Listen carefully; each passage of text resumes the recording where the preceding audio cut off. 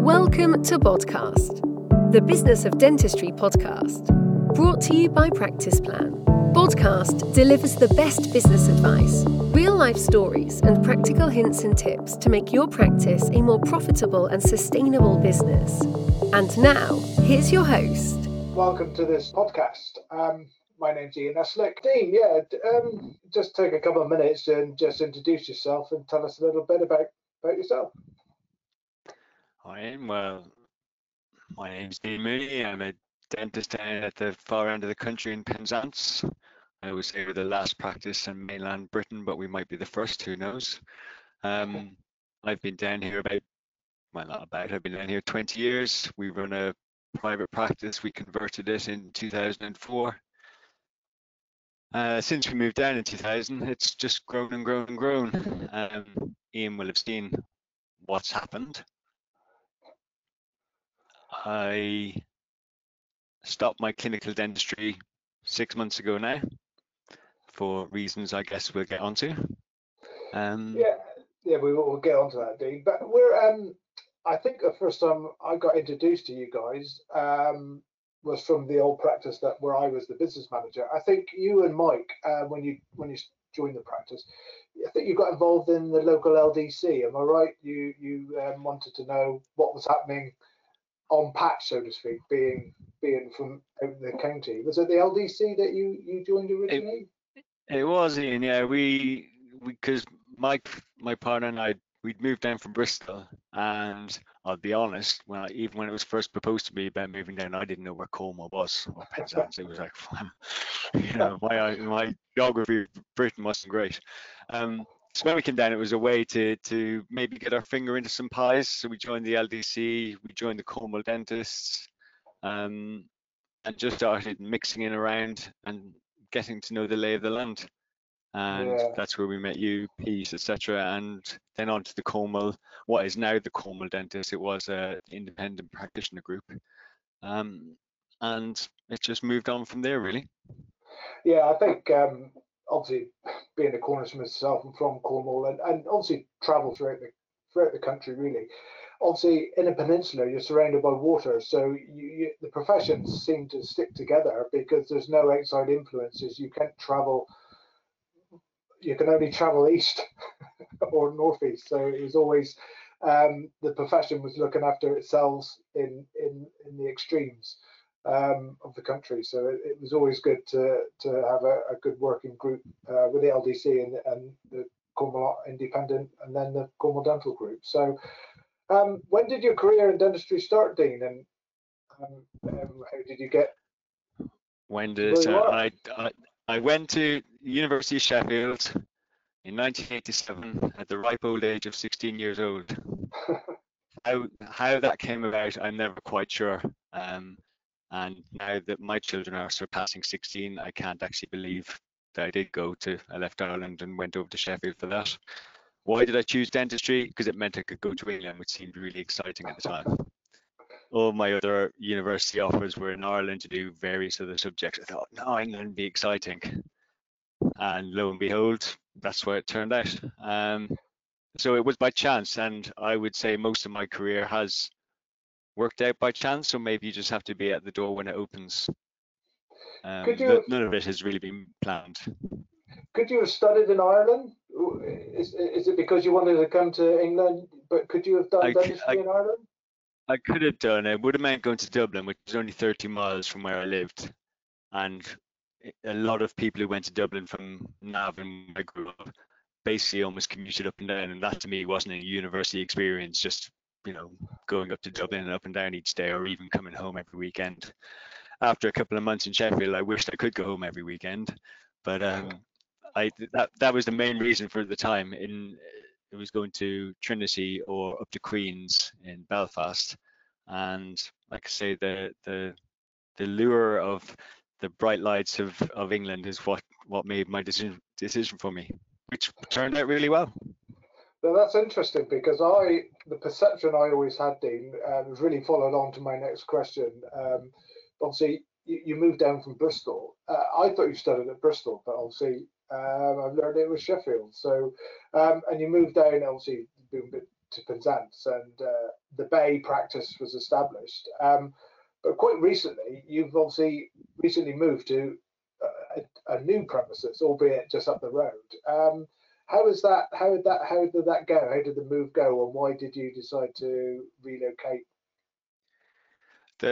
When we first took over the practice, it was a single-handed practitioner, and Mike, my partner, who went to Sheffield with me and I worked with in Bristol, we expanded that, and there was the two of us, and before long, I think in 2006, we doubled the size of the practice to make it 4 surgeries, and even then we were sort of bursting at the seams. The public space wasn't big enough, and we had been looking at various places around Penzance for a couple of years, and they were building a brand new medical centre in Penzance just out of town.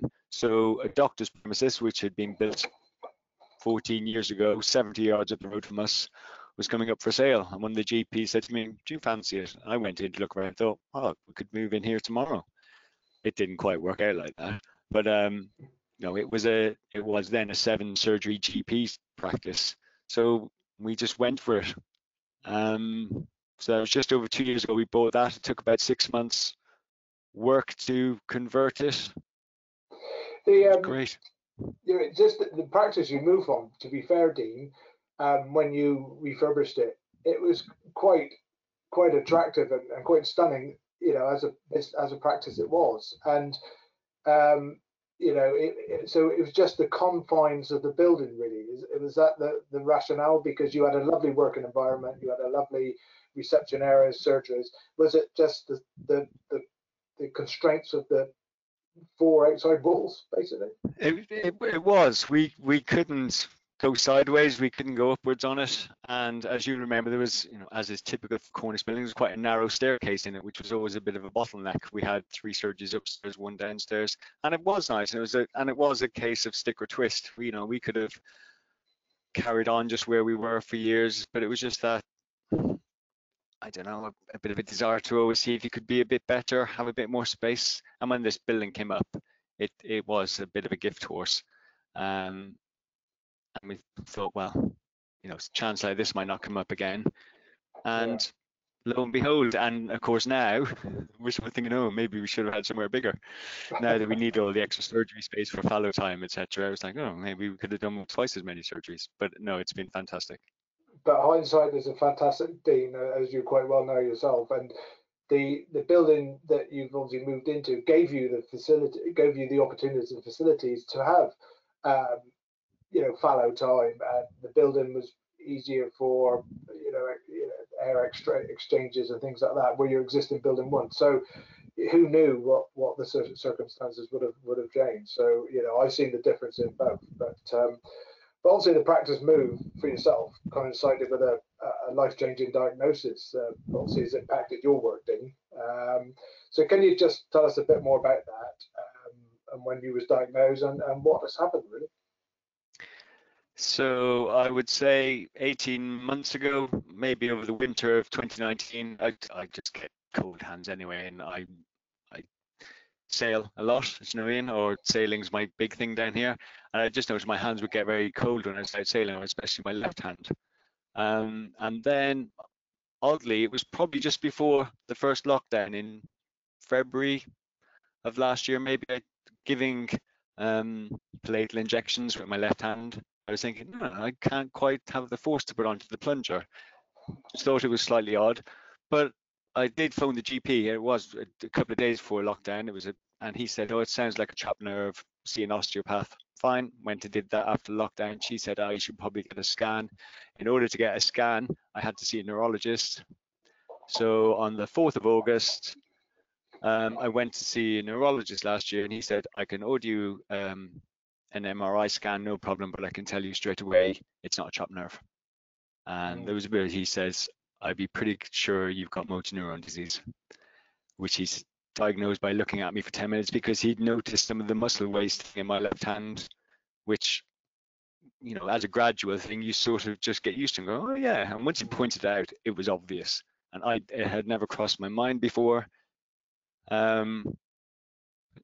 So what do you do straight away? He said this to me. He says, but we'll order some more tests. You go out to the car. This was a morning appointment. I had patients in the afternoon. You go out to the car and you sit in the car and Google it, which is the worst thing anyone can ever do. Yeah. So I returned to the practice and had my afternoon clinic, and it was a bit destroying. And then that was that. So I said that was August. I continued working. I stopped working at the start of October. I probably could have continued a bit more, but it was getting difficult to grip anything with my left hand, to retract cheeks or to fight against other people's muscles, and even, to be honest, putting on gloves. And now my right hand is pretty much the same way. So yeah, that's what the shadow was that came across us. Yeah, and indeed, you know, I know we talked about it at the back end of last year, but that sounds like the date is ingrained in your mindset. How, you know, it was the 4th of August, that it was a morning, and obviously you still had an afternoon surgery. You know, you still came in, and you must have been, you know, well, all over the place, you know, because did you tell anybody in the practice at that time, at that day, or is it obviously you just ruminated over? It was an odd thing. My intention wasn't to tell anyone because I thought, well, I need to process this a bit better myself. But as I walked in to the practice, Mike was walking out, and he just said, "Oh, how did it go?" Because we were half expecting that I might need surgery for a trapped nerve, and Yeah. I just said this. I said it to him, but by then I had to go and get changed and get into the surgery. It was more when I got home that night and then had to, you know, obviously tell my wife. We didn't tell my kids for a month or so until Yeah. we were more sorted out, and then we had to inform the patients, etc. Because in Penzance, it's small. It's not a small town, but it's a community town. So it was Yeah. a case of I couldn't tell my patients before my kids knew, obviously, because everything would go round. Yeah. But we just had to get set for what was going to happen. Yeah. What was it? Obviously, you know, you chose to obviously through. You said about the grip in your left hand and then your right hand. Was it? Was you then told to step away from the clinical setting, or was it a decision you just knew you had to make yourself when it was, you know, right to It do was a so? decision I made. Yeah, I made it. The consultant. This is not a criticism of the neurologist in any way whatsoever. There isn't much support from the clinical viewpoint because there is no treatment, there is no cure, and it is a case of there's your diagnosis. We'll call you in 3 months and see how you are. And they don't really get, because everyone's progression is different. So I think they found it difficult to say, oh, in 2 months you'll be at this stage, or in 4 months you'll be at this stage. You know, they don't shy away from saying that it is life shortening, and it can be 3 months from diagnosis. The average lifespan is 2 years from diagnosis, but of course for average, some have to be longer. Yeah. So it was a case that I did. At first, I was going, no, I can continue, I can keep going. Then it was a case of, well, okay, I used to do all the endodontics in the practice. It was a case of I might have to give that up, but I can do exams, I can do simple cons, and then I would just, so it basically my decision on everything was a bit like the Martin Kelleher test. You know, would I want to be treating my wife and my children in my state? And I could see it was coming to the stage that I wouldn't. So I just thought, no, step away before it gets to being something that I'm really struggling to try and cover up. Yeah. There was by this stage you could see various tremors in my arms, less so in my hands, but I'd say it was just a difficulty in holding things, and I knew it wasn't going to get better. So somebody else had said to me who had some similar but not the same disease, says, don't push yourself too long, because with the best will in the world, no one's going to thank you for doing an extra month below par. Yeah. And the thing is, the journey from you know, from Ireland to Sheffield to Bristol and then Cornwall, and you know, so it's like a full circle. You could have gone back to Ireland, you know, because the way the circle's going, you know, you're going around. It brings you back to Ireland. I mean, did it feel quite strange after all those years, you know, of practicing to suddenly stop, Dean? You know, it's a sudden stop. It's not like you're selling the business and you're working for 6 months to 2 years under the new owner. It's I think it was the end of September. Am I right when we Yeah, met in the summer? yeah, Yeah. So yeah.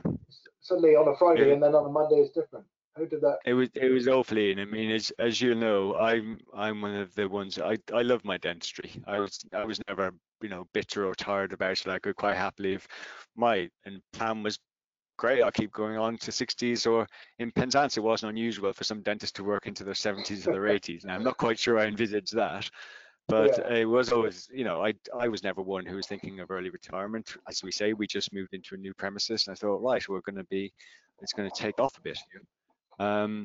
So it was really hard, and then it was finding a balance of whether to be going down to the practice, yes, a bit acting as a mentor, but likewise not wanting to hang around like a bad smell, and Yeah. you know it Yeah. wasn't necessarily all sunshine and delight all the time.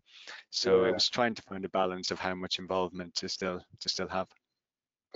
Also, Dave, because obviously you're still involved in the practice, and as from being the business owner and being the focal point, you know how you've really gone, rather than being on the shop floor, the owner and the shop floor worker, running the practice from a management point of view, which is like it's non patient facing, I suppose. But how is that? How have you found that? I mean, because obviously you had a practice manager who I know is currently on maternity leave, but how is it? How has that been? And how have you found like the business side and the management side of it, and still remain in the practice, still seeing the same guys and teams and things? Well, I guess that did give me a bit more impetus to be down there, because as I say, just our practice manager was going on maternity leave in January, and I just said, well, I'll do your job while you're away, because I can make the decision straight away. And so it was, yes, I had to be retrained on doing all the paperwork, but it did give me an excuse to be down there and be involved in it. Now I might do 3 or 4 hours each day. It was oddly that the lockdown last year probably gave us a bit more of a voice in speaking to patients on the phone. Yeah. We got quite used to just having the conversation. So, of course, if a patient calls up now, it turns into a 15-minute chat, which all the other girls on the phones are rolling their eyes at me, because it is, oh, how things going? And I'm asking them. And I do wander down and around the surgeries and see people and chat to them there. So it's nice. It's not the same. No, of And course, yeah. it's always a case of when you see them coming in for, be it an examination or treatment, you're always going, oh, I could do that. Oh, but I could fix it. I could do. But Yeah. you have to. I am learning to let it go. I am learning to let it go now. When Jess returns from maternity leave in a few months, who knows? She might Yeah. come in and go, what a mess you've made of this over the past few months, and then she spend time clearing it all up again. Yeah. Yeah, I can understand. Well, I mean, it's. I always think it's a balance. You've got to balance that, the business owner making the decisions, and then, when somebody does return, it's obviously let them, give them a bit of leeway to be able to help the business, help yourselves, and move it along. But so, Dean, what advice would you give to other podcast listeners who work in a clinical setting or has worked in a clinical setting, but has been impacted by a situation like yourself, or a diagnosis or an illness, from somebody who's quite recently been diagnosed with an illness and had to stop practicing? What advice would you give to some of our listeners? I think it comes into being that selfishness. We were always quite keen in the practice that we were no good at looking after everyone else unless we were looking after ourselves a bit. Now, whatever tag you might want to put on that these days, but we would, do the Paddy Lunn critical non-essentials. If we had to come in early or stay late to see him on a come in at weekends, we would do that. We didn't mind. We work within living distance or walking distance of our home. Sorry, you got to do what's best, and maybe come to realize that the days aren't infinite, and do what you can while you can. Probably that's Yeah, my mantra nowadays. Is yes, things are going to get worse, but while I can do something, I will do it. And the time will yeah, come when I won't be able to, and I don't want to look back and wish I could have done. And in reality, who of any of us are ever going to say, I wish I'd done a few more days clinical dentistry.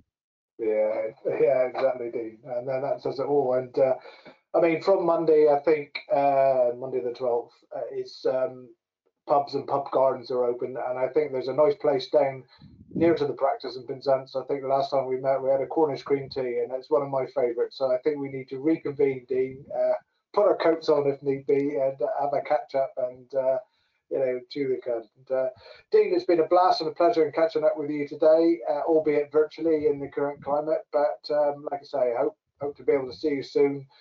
We can sit outside and then do some strategic blue sky planning in Penzance. So look forward to catching up with you in person, mate. That'd be great, Ian. Look forward to seeing you.